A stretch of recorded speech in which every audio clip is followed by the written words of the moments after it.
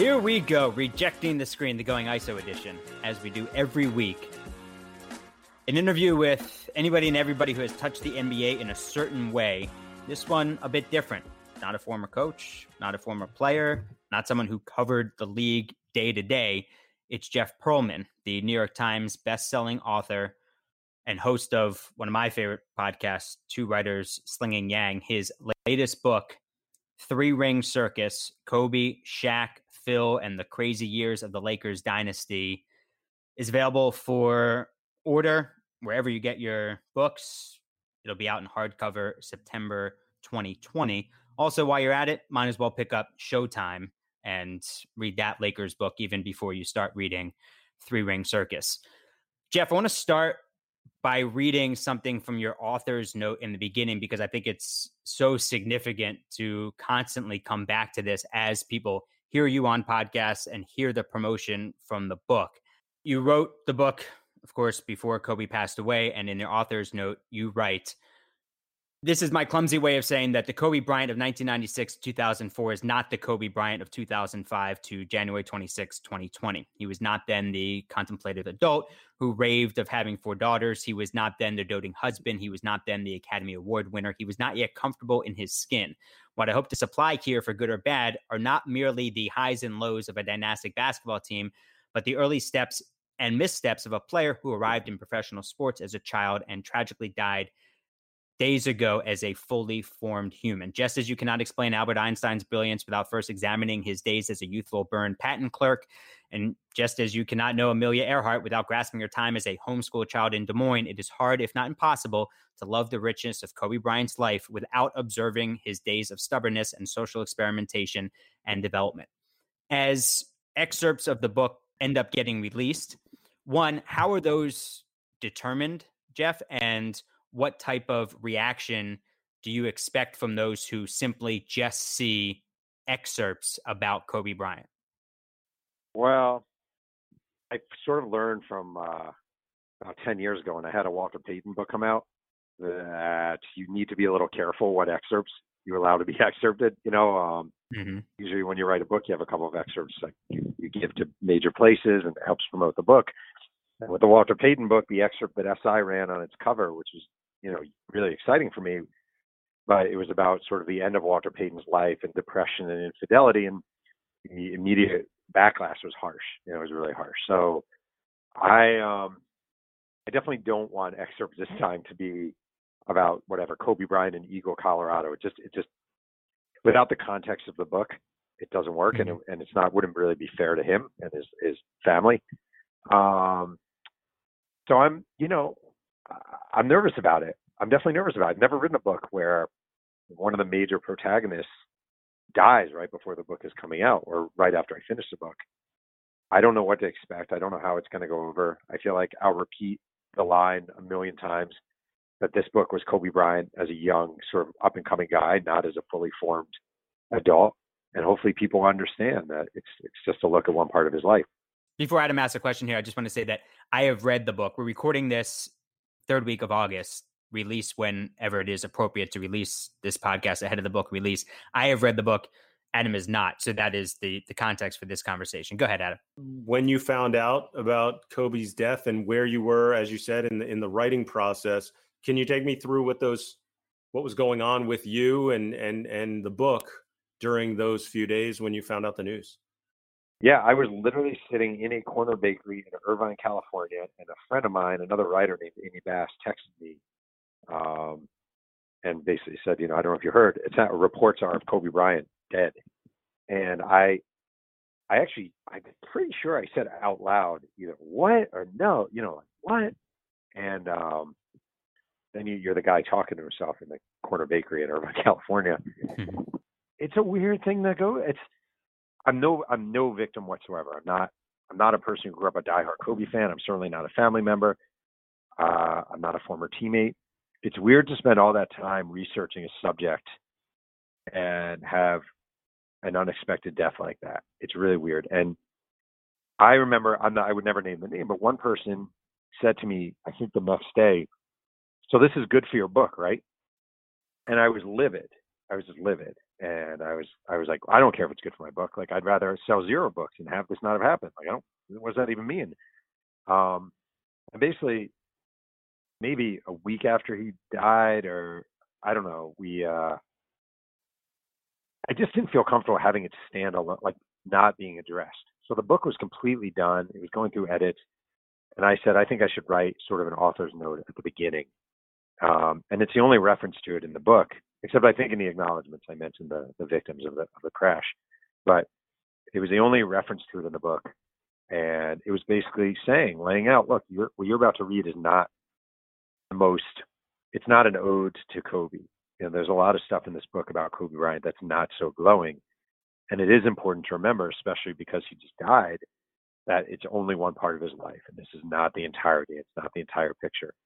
And I imagine some of that motivation is self-preservation, having gone through the Walter Payton thing.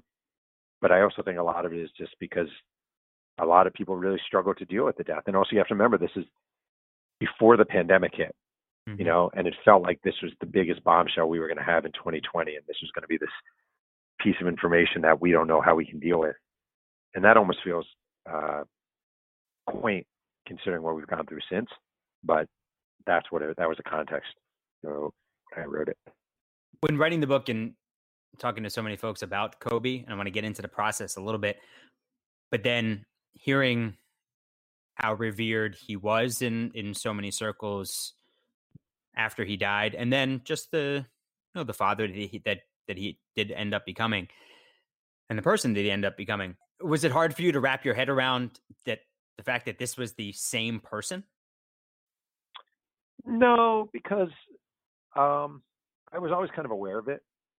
Well, I mean, there are a few things at play, right? Like someone dies, and correctly, we try to highlight the good sides, and we try to highlight the positives. I think that's fair. I didn't like people bringing up the sort of Eagle rape allegations in the immediate aftermath of his death. Like everyone's like, we need to talk about this, and I said, that's fine, but I don't think we need to talk about it 4 days after he died. When his family is still coming to grips. Mm-hmm. I knew about sort of, even when I was working on this book, I knew about what Kobe had kind of become, and that he was this really involved dad, and he doesn't live that far away from me, his family, and that he was a regular churchgoer, and that he was very into coaching in his family and sort of becoming an entrepreneur. So even writing the book, when I was doing it, and you're deep into it, and you're writing about Kobe Bryant, this kid at 20 who's just cocky and kind of insufferable, you're simultaneously aware that he's not 20 anymore. And I kept thinking, this happens a lot with me, I kept thinking about myself at a young age as a young writer, and I was a cocky little punk, and I thought I knew everything, and I didn't want to take advice from other writers. So I'm aware from my own experiences, not that's at the same level, but I'm aware of my own experiences. They say youth is wasted on the young, and the people we are at 20 is not who we are at 40 generally, and I knew that was true with him too. Why Jeff decided to write this book in the first place is coming up. This episode of Rejecting the Screen is brought to you by RockAuto.com, a family business serving auto parts customers online for 20 years. You can go to RockAuto.com and shop for auto and body parts from hundreds of manufacturers. They've got everything you need to fix up your car. Whether you're a classic or a daily driver, you can get everything you need in just a few clicks. And most significantly these days, it's delivered safely directly to your door. Its catalog is so easy to navigate, and you can see all the parts available for your vehicle. You can choose the brands, the specifications, the prices, and those prices at rockauto.com are always reliably low, and they're the same for professionals and do-it-yourselfers like most of us are. So then why would you spend twice as much for the same parts? If you go to rockauto.com right now, you can see all the parts available for your car or truck. Important. Write Locked On, L-O-C-K-E-D, space on, Locked On in their How Did You Hear About Us box so that they know we sent you. Amazing selection, reliably low prices, all the parts your car will ever need. RockAuto.com. Jeff, why did you first decide to write this book? I don't have a great answer. I mean, I'd written a book called Showtime, about the Korean Magic, Pat Riley era. And I was living in New York when I worked on that one, and I was flying out here a lot. And that really gave me a love of the Laker organization. I mean, Jeannie Buss is probably my favorite owner. She's just a decent human being, good to deal with. And the organization was really good to deal with.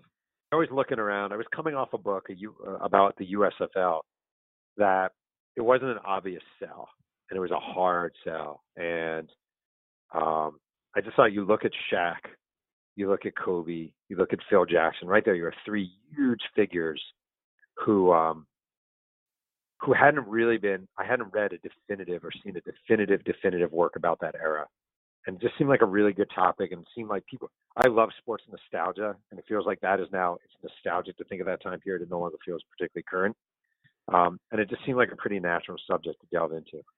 What were your efforts like to try to talk to Kobe for this book?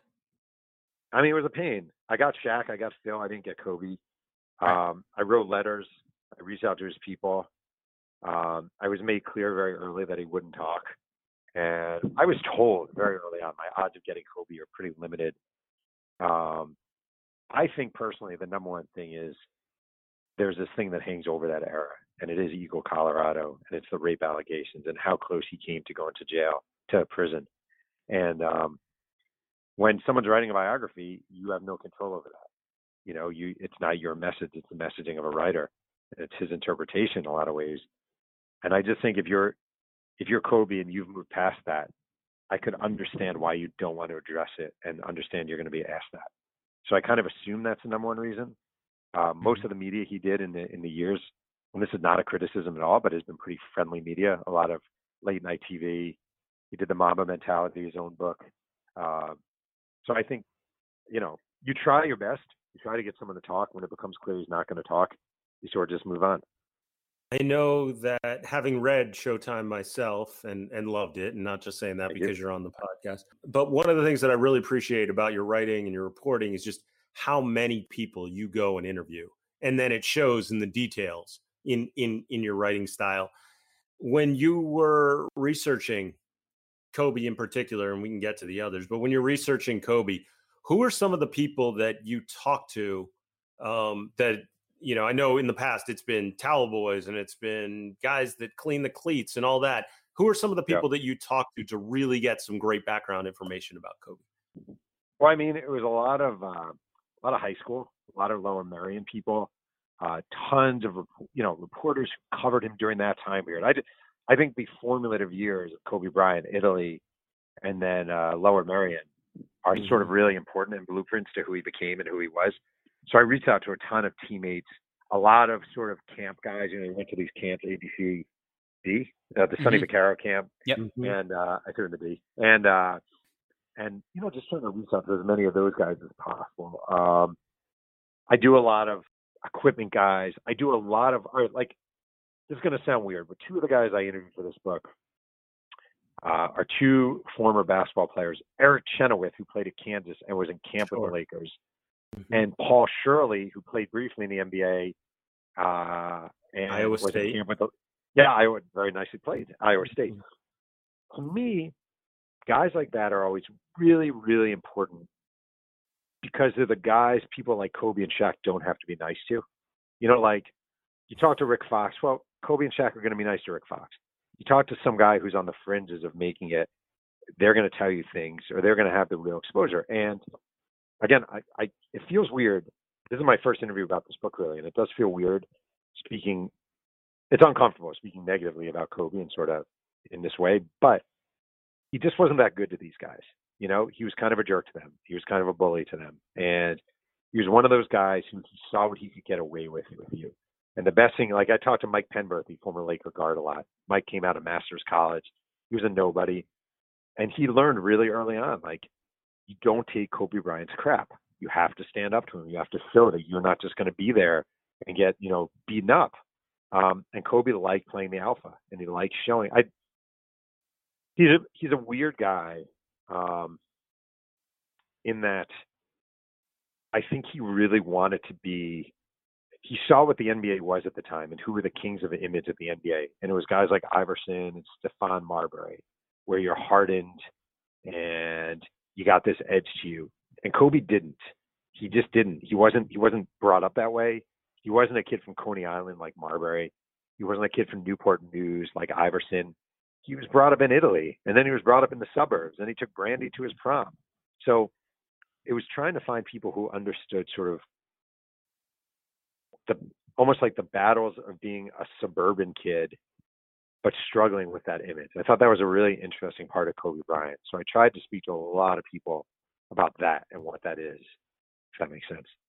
Yeah, the Eric Chenoweth story, the dichotomy between how Shaq treats him showing up at a party at his house and Chenoweth Yeah. saying it's an honor to be here, and Shaq saying, "Nah, man, what do you need? Cigar, this, that," and Right. then Kobe when they're in Hawaii and there's an ice cream truck there, and Kobe says, "Get my motherfucking ice cream. Don't walk, run." Yeah. There's so much about it. And I've tweeted this as well, that like every page there's something that just like makes your jaw drop or slap your forehead and you're like, how did these other guys exist in this locker room with Shaq and Kobe? What was the one thing that Shaq told you that made your jaw drop? All right. So jaw drop is a wrong word. I would say that, but there's something I always remember with Shaq. Like there's one story I've told it to my relatives, and if someone comes over, but I haven't talked. I was with Shaq in Atlanta, and he was really cool. I probably got an hour and 20 minutes with him. You know, he was in the Turner Studios. It was in his little office. He was very, very nice. I couldn't have been more gracious, truly. And at the end of the interview, I said to him something like, the one thing that seems different between you and Kobe is you always had nicknames. You gave yourself nicknames, you know, the Big Aristotle, Superman, Shaq Diesel, whatever. But it always seemed like there was a wink and a laugh to it. And Kobe called himself Black Mamba, but he took it seriously. And I think this was actually the last thing I was actually leaving. And Shaq said, "Now you know what I was dealing with, brother." And like, I just thought that was really kind of telling and interesting. Like, Shaq was always in on the joke. I always saw that. He got the joke. Like, we are huge men getting paid millions of dollars to throw a ball in a hoop. You know, like, he got the joke and he got the fleeting nature of it all, and I'm going to enjoy it the best I can. And I don't think Kobe Bryant was ever in on the joke. I really don't. I don't think he ever was in on the joke. Like, Shaq called himself the Big Aristotle, and he thought it was funny. Kobe called himself the Black Mamba because he viewed himself as a Black Mamba who is going to strike and kill you. Like, that is different. Those are two different approaches. I just thought that was very interesting. It is. Jeff, it's interesting that you talk about the idea of Kobe sort of emulating the stars of the era that had this chip on their shoulder. And obviously Noah and I are both from the Philly area. We both saw Kobe play in high school. We have connections and friends to him, have talked about it a lot in the past, knowing sort of what was going on with him during the Lower Merion days. And I'm curious because it's almost like the narrative has been told that Kobe put on this villain outfit sort of after everything happened with Colorado. And it's like, well, this is how they view me now. So now I'm going to take on that role. And he sort of has talked about that publicly, that he embraced it that way. So I just wanted to go back a moment. You said that it's almost like when he was coming up through the league, he already felt that way anyway, that there was this chip. Is that just something that the general public didn't see? I mean, all right. So I think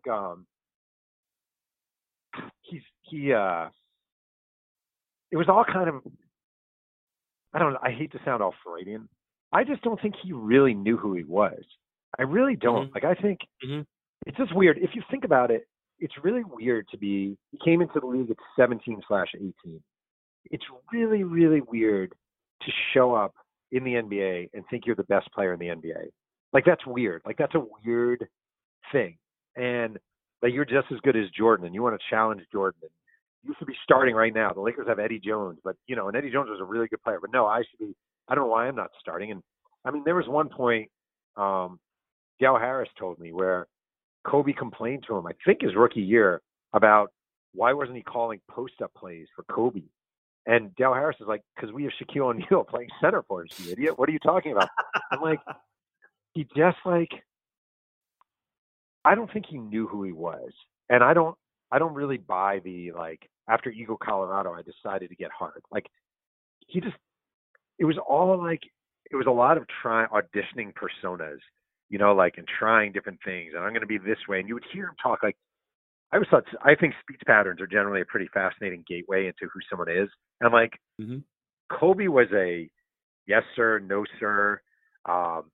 complete 100% proper English kid. You know, like he just was like a kid. He was like a, you know, it's like there's a line in one of my favorite movies is Creed. And Rocky says to Adonis Creed when he first meets him, he says, "You talk good. I can tell you've been to college." I'm like, Kobe Bryant wasn't like, he didn't have that edge to him that Iverson and Marbury did. And he felt like he should, you know, he just felt like he should. So he kind of imitated it. So I don't think it was just ego. I don't think it was just after ego that he got edgy. And he got the tattoos and he tried doing this whole me against the world thing. I just think he was always auditioning personas at that age. I really do. Yeah, reading all these stories, it's like cringeworthy. Just you feel so uncomfortable for him because it's through Jeff's writing, and you can just tell how uncomfortable Kobe was with himself. Jeff, Adam brought up the exhaustive interview process. Which doors did you physically knock on? Oh, well, the only one I physically knocked on, like unknown. You know, like I went to see people. I went to see Phil Jackson, spent a lot of time with him. Went to see Shaq, blah, blah, blah, different guys. But I did J.R. Ryder's door. I actually, it was really scary. So J.R. Ryder, I don't think I had his right number, but I had an address. And it was going to be in Arizona, and he lives in Arizona. And J.R. Ryder was only a Laker for a brief period of time and won a championship ring. And I had an address, and I was in Arizona. I knocked on his door, and I had a copy of my USFL book, and a kid answers the door, and the kid's like, "Can I help you?" The young kid. And I'm like, "Hey, I'm here looking for J.R. Ryder." And the kid goes, "Hold on one second." Then a woman comes to the door. "Can I help you?" And I'm like, "Hey, my name's Jeff Pearlman. I'm a journalist. Wrote this book. I'm trying to find J.R. Ryder for a Laker book I'm working on." She goes, "Hold on one second." Door closes, and I hear like, "Who's this?" Door opens, there's J.R. Ryder. And definitely him. Little pudgier, still looks pretty good though. Little gray in the beard. And he's like, "Who are you?" "Well, my name's Jeff Pearlman. You know, I'm a writer and I wrote this book." "Wait, bro, you just show up. You just show up at my door. Are you joking? And he opens the door. "Bro, that's not cool. That's not cool." And then he goes, "So what book are you writing?" And I go, "I'm doing a book about the Shaq Kobe Lakers." He's like, What's a book you have with you?" And I go, "It's a book I wrote about the USFL." "Oh, that was the Trump League, right? Trump League?" And I'm like, "Yeah." He goes, "All right, man, I'll talk to you." And we ended up having to do it on the phone because it was like 9:30 in the morning. He was with his kids, but he gave me like 2 hours on the phone and couldn't have been more awesome. Was it? Wow. There are so many great characters in the book. Was it Ryder who was he missed like a few days of practice because his car broke down, but he was living in a hotel next to the facility? He was about 200 yards away, and he missed practice. And then he had one time his alarm went off. I mean, he overslept, and he had the clerk at the hotel write him a note to give to Phil Jackson why he was late. That's awesome. Who were some of the other great characters that you didn't necessarily get the Shaq, Kobe, Phil stuff from, but that you really gleaned a lot from the era as a whole from? Oh man, I mean, J.R. Ryder's probably my favorite. My second favorite, because nobody remembers him there, is Dennis Rodman. Had about a 26-game career with the Lakers.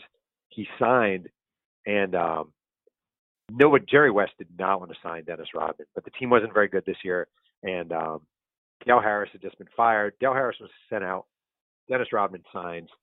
Jerry West did not want him, but Jerry Buss really wanted him, like desperately wanted him. All the Lakers are amazed. First of all, he never takes a shower after games. He only showers before the game, which nobody's ever seen before. He signs, and Kurt Rambis is named the interim coach of the Lakers. And Rambis says he didn't know Rodman, but he's like, first day, he's like, "All right, I'm going to coach Dennis Rodman. We'll make this work." "Hey, Dennis, how's it going? Kurt, good to meet you. Happy to have you here." And Rodman goes, "Yeah, so I need a week to go to Vegas, and then I'll come back and play. Is that cool?" And he literally leaves for a week to go to Vegas before he plays for the Lakers. Like, that was Kurt Rambis' introduction to his new forward. And it's funny because, like, Shaq kind of wanted Rambis there because of what he'd done with the ball. I mean, wanted Rodman there. And Kobe wasn't opposed to it. But he was just a freaking nightmare. And nobody understood what he was doing. And he didn't communicate. He never said anything. He would show up smelling like alcohol. He would take naps on the court during practice. One day he showed up wearing his slippers. You know, it was just one bizarre thing after another. So my two favorites, like in the same way Earl Jones was my favorite from the Showtime book, I would say Ryder and Rodman are just joys to any journalist chronicling an era.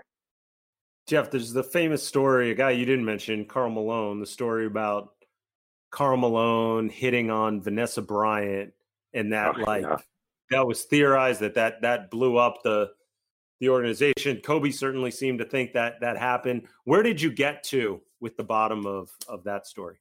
I didn't go that far into that one, actually, because it kind of came out later, and I don't know. I know this sounds lame because it's actually a pretty titillizing story, but I didn't delve that much into it. This is almost like shifting, but Malone was a pretty interesting character that year. One of my favorite stories. Again, it sounds like I'm shifting. I'm not. One of my favorite stories though was, and it kind of speaks more to Kobe than Malone. Actually, speaks to both of them. It was the last game before Thanksgiving. They're all wrapping up and they're going to be gone for Thanksgiving, whatever, with their families. And Malone sees Kobe leaving the locker room, and he calls Kobe over. And he whispers something into his ear, gives him like a lecture into his ear. And Kobe goes back and wishes all of his teammates a good Thanksgiving break before leaving. Like, Malone had to teach him that you should say Happy Thanksgiving or enjoy your Thanksgiving before Kobe left. So that was really telling, and actually telling about Malone and telling about Kobe. But I don't have a great answer about the wife. I didn't delve that much into it, to be honest with you. But the way you put that story in the book, if I recall correctly, was that there was a writer there who was writing a story on Karl Malone, and as Kobe walked around to say everybody Happy Thanksgiving, I forget who the writer was, but Karl Malone looked at the writer and said, that does not go in the story. Yeah, that is true. And, he felt statute of limitations had passed and I could use it. But yeah, he was, and in a way that's kind of an admirable way to be. Malone saw himself as sort of this Yoda type figure on the Lakers, and he was there to teach these guys right from wrong and winning versus losing. And he thought Kobe was clearly someone who needed guidance. Malone really actually took to Kobe. That's a funny thing. Like, he really did view him as a work in progress and someone who could be something as a person, and viewed it as one of his jobs to sort of serve as a guru for him. It didn't really take, but that was that. A lot of guys who came along with Kobe over the years view themselves as, I can really help this guy. Rick Fox certainly did. Robert Horry certainly did. Brian Shaw certainly did. And you just had limited. You can only make so much of a dent with him. He was a very stubborn, self-assured human being. Do you think that a lot of these guys who you spoke with about Kobe specifically for the book, once the book comes out and we'll see their names in quotes, will regret what they said about Kobe? Yes, probably, because it comes off different when someone has died. Huh. Yeah, I do actually, and I'm not. I think that's very human, and I would totally understand it. And the book opens with a fight Kobe Bryant had with Samaki Walker. Samaki Walker, former Laker forward, did nothing wrong in that instance. He was actually pretty honorable about it all. But I think the story reads differently considering that Kobe Bryant died. I don't really know what to do with that. I just don't. It's a real tricky situation, and I think you just try explaining it. But it's, yeah. I think a lot of those guys, if I were writing the book now, it would be probably a very different book based on the information I would get from players. Could you even write the book now? I could, but it'd be a lot harder. It would be a lot harder. You'd have to rely. It'd be a lot more on background stories. It'd probably be a lot fewer stories. Look at Shaq. Shaq's a perfect example. There's no way Shaq says to me, "Now you know what I'm dealing with." Right, Kobe's still alive. Right. Shaq was devastated by his death. Absolutely devastated. So, I don't know. That's an interesting question. Could you write that book now? It definitely wouldn't be the same book. When Noah had told me that you were on this book, and I had heard about it, but he knew the details. And by the way, he's legit when he says earlier he was reaching out to me. He's like, Adam, I can't tell you what it says. And we talk basically every day, and he's going, I can't tell you what it says. every page has something that's making me go, I can't believe this. It was I wild, our appreciate that. conversation. I'm like, yeah, and you should appreciate him keeping it all secret, because I was begging him. I'm like, come on, please give me something there. But the one to me that stands out are these legendary workout stories. And Noah and I, with the guys we've interviewed on the podcast, whether it's Earl Watson or Robert Sacre or Adam Morrison, you name it. We've had so many Kobe stories these guys have told. Everyone has their like crazy Kobe workout story that they swear if you weren't there, you wouldn't believe it kind of thing. What are some of the crazy Kobe workout stories that you heard and that you know are true? All right, I'm going to throw this in a slightly different direction just so I don't repeat other guests. What I really found fascinating was his time in high school running with the Sixers when they were training not far from him. Mm-hmm.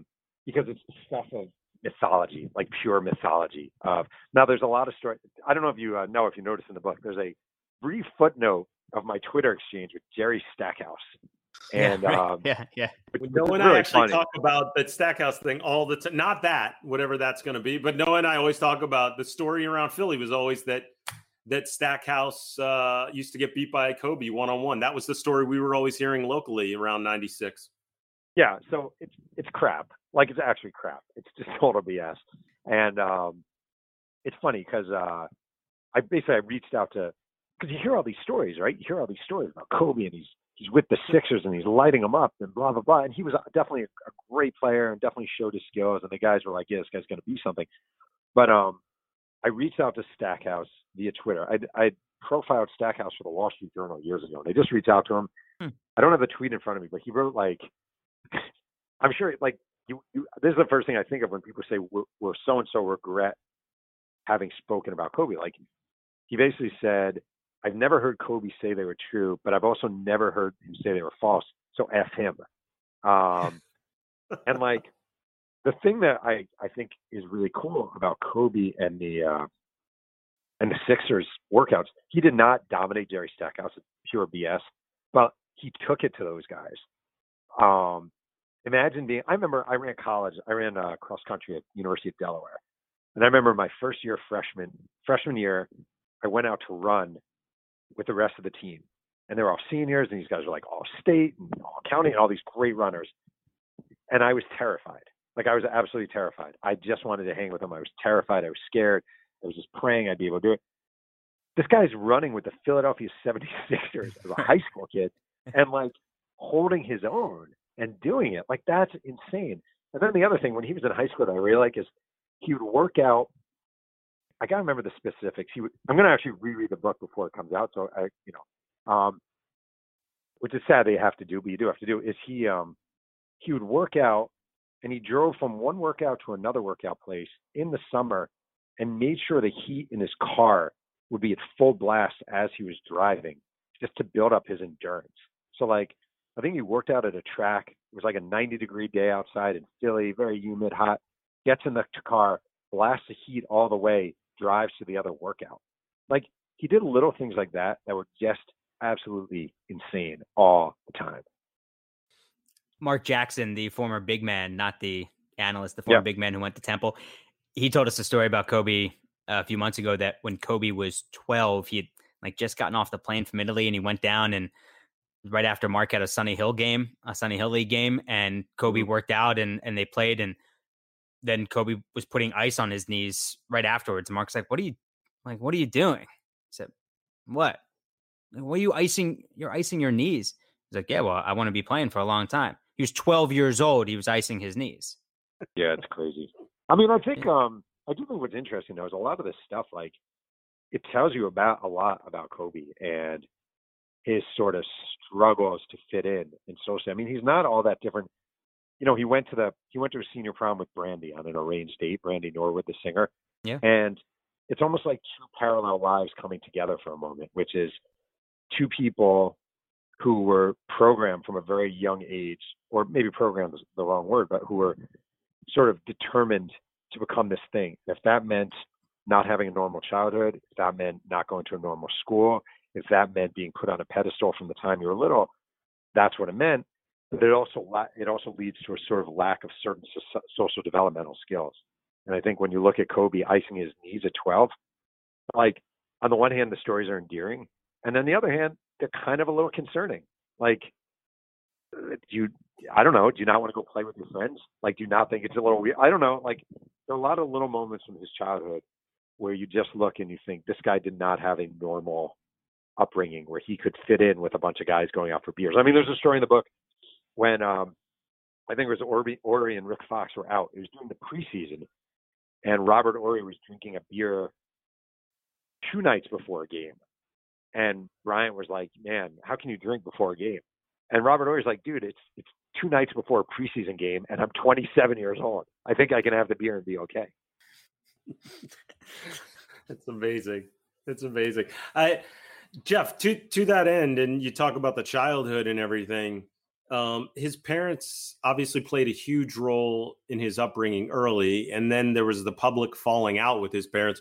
Where did things stand with his family at the time of his death? I think good, not great. There was a reconciliation. You know, they never approved of his wife, which is kind of a bummer. It definitely wasn't. You know, he grew up in a very close-knit family. Obviously, I think there's something to be said for when you travel together as a family and relocate somewhere together as a family. It kind of forms a bond. Then for years it was dead, and toward the end, they started appearing at more events, and there was a sort of reconciliation. I don't know the relationship that they have now with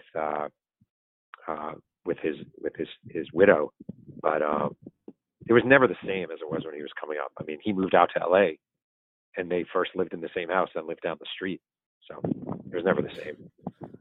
Yeah, I mean, to that end, you detailed in the story that not only like his parents certainly not at the wedding, but his teammates didn't even know he was dating Vanessa. His teammates didn't even know he had a girlfriend. They knew nothing. His teammates, the people who he spends more time with than anybody, knew nothing about him, and that's because he didn't want them to. Yeah, which is fair, but unusual. You know, it's very Sure. unusual that you wouldn't, you know, not one teammate would be at your wedding. You know, it's funny, when I was covering Major League Baseball, the Cincinnati Reds had a first baseman named Sean Casey, and Sean Casey invited members of the media to his wedding. And I always the mayor, yeah. You're the mayor. And Kobe is like the exact opposite. His own teammates were not invited to his wedding here. It was nearby me at Dana Point. They didn't know he was dating her. I think a lot of them probably assumed he was a virgin. You know, he just was like, I don't mean to say that meanly. He seemed like a kid whose only focus was basketball, a little bit of hip hop, sort of getting his sleep, getting in his workouts, eating properly, drinking properly, hydrating, icing, and killing the next opponent. In terms of relationships, Jeff, and Noah and I have talked about this a lot too. I remember coming up, the Philadelphia writers were almost like mocking Kobe when he came out because he was a suburbs kid. I was in District 1 at the time. Rip Hamilton was District 1. Kobe was a star, and you could feel it. But people thought of him as a suburbs kid because Lower Merion's not a city school in the traditional sense in any way, shape, or form. So it was sort of like the writers never respected him entering the draft out of high school, and they wrote a lot about it. And it felt to me as a local, being part of the fandom, it felt like the fans turned against him because the writers were sort of against him. What did you find to be Kobe's relationship with the city of Philadelphia to be like? That's an interesting question. He definitely wasn't embraced, and I think a big part of that was Iverson. I really do. You know, the Sixers, they did debate drafting Kobe. It wasn't a long debate, but there was some consideration of taking Kobe. But I think Iverson became a Philly guy, you know, and he really embodied, in a lot of ways, what Philly tries to represent, which is edgy, the underdog, hard-nosed, gritty, doesn't take any shit. Like, that was Iverson. And Kobe was not that. And when Kobe started talking about how LA was his real home, and he kind of became more and more Hollywood, you know, he was booed when he at the All-Star game in Philly. I just don't think Philly ever viewed him as a Philly kid, because he wasn't really a Philly kid. Like you said, he was a suburban kid. He was a King of Prussia Mall kid, and an Italy kid. And I just think the more he was in LA, and then of course he beats the Sixers in the finals. and shows no interest in Philly whatsoever. And I don't think it was his fault. Like, I don't think Kobe Bryant did anything wrong because he really wasn't from Philly. He was a Lower Merion kid. But I don't know. I don't think Philly. I still don't think Philly embraces Kobe Bryant as one of their own. I think his identity became LA and the glitz and glamour of the Lakers. All right, a few more. We really do appreciate all the time, Jeff, and just a few more that are kind of unrelated to one another. It's a question that you've asked so many of your guests on the podcast, Two Writers Slinging Yang. If you haven't already subscribed to it, please do. Rate, review, all that stuff. How do you release a book during a pandemic when you can't go on the traditional book tours? So how does your promotion for the book change, and how do you gauge success? Well, that's a good question. I mean, the thing is, book signings, I don't really like doing book signings anyway because they're just kind of embarrassing and usually sad. And usually you sit there and, if you're a celebrity doing book signings, they're great. You're Snooki and you get 10,000 people showing up. That's when I just want to say I think my Walter Payton book was knocked off the bestseller list by Snooki. So it's maybe personal. It wouldn't go out today, but yeah, it's personal. Me versus Snooki. No way though. But otherwise they're like, you do one signing, it's always fun. Your family and friends come, but then the other ones just suck and they're kind of grim. So I'm sad that I won't be doing a signing at like my hometown bookstore because this sounds corny, but it's really nice for my parents. Sure. And for friends who grew up with and stuff like that. It means something to them. So you don't have that.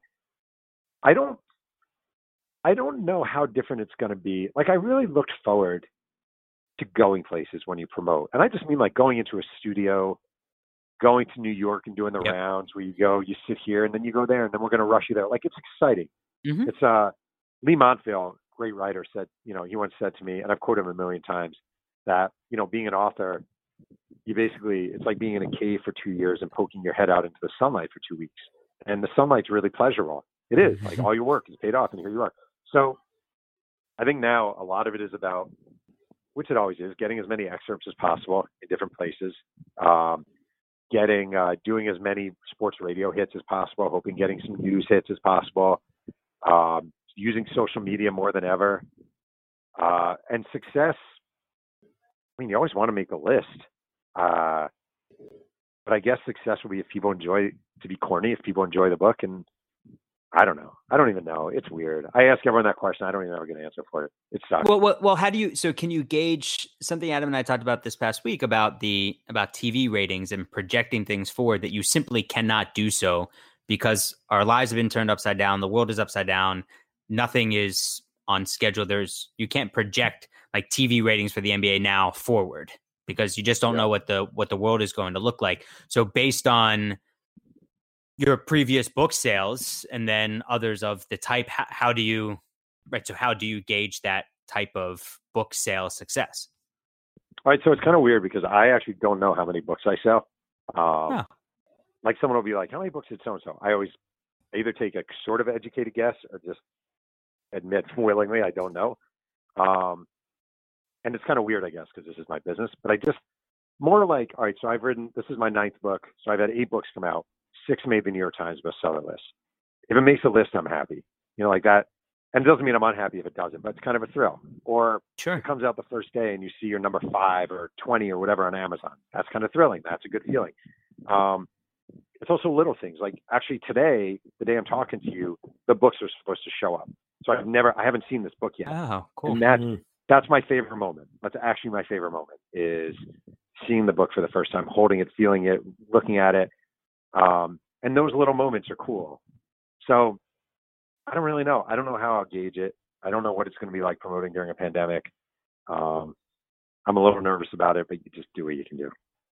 Having read Showtime and knowing what happened with Magic Johnson and being the reason that a coach is let go and then had some troubles even though he wins a championship as a rookie, he has some troubles in late game situations and critical playoff spots.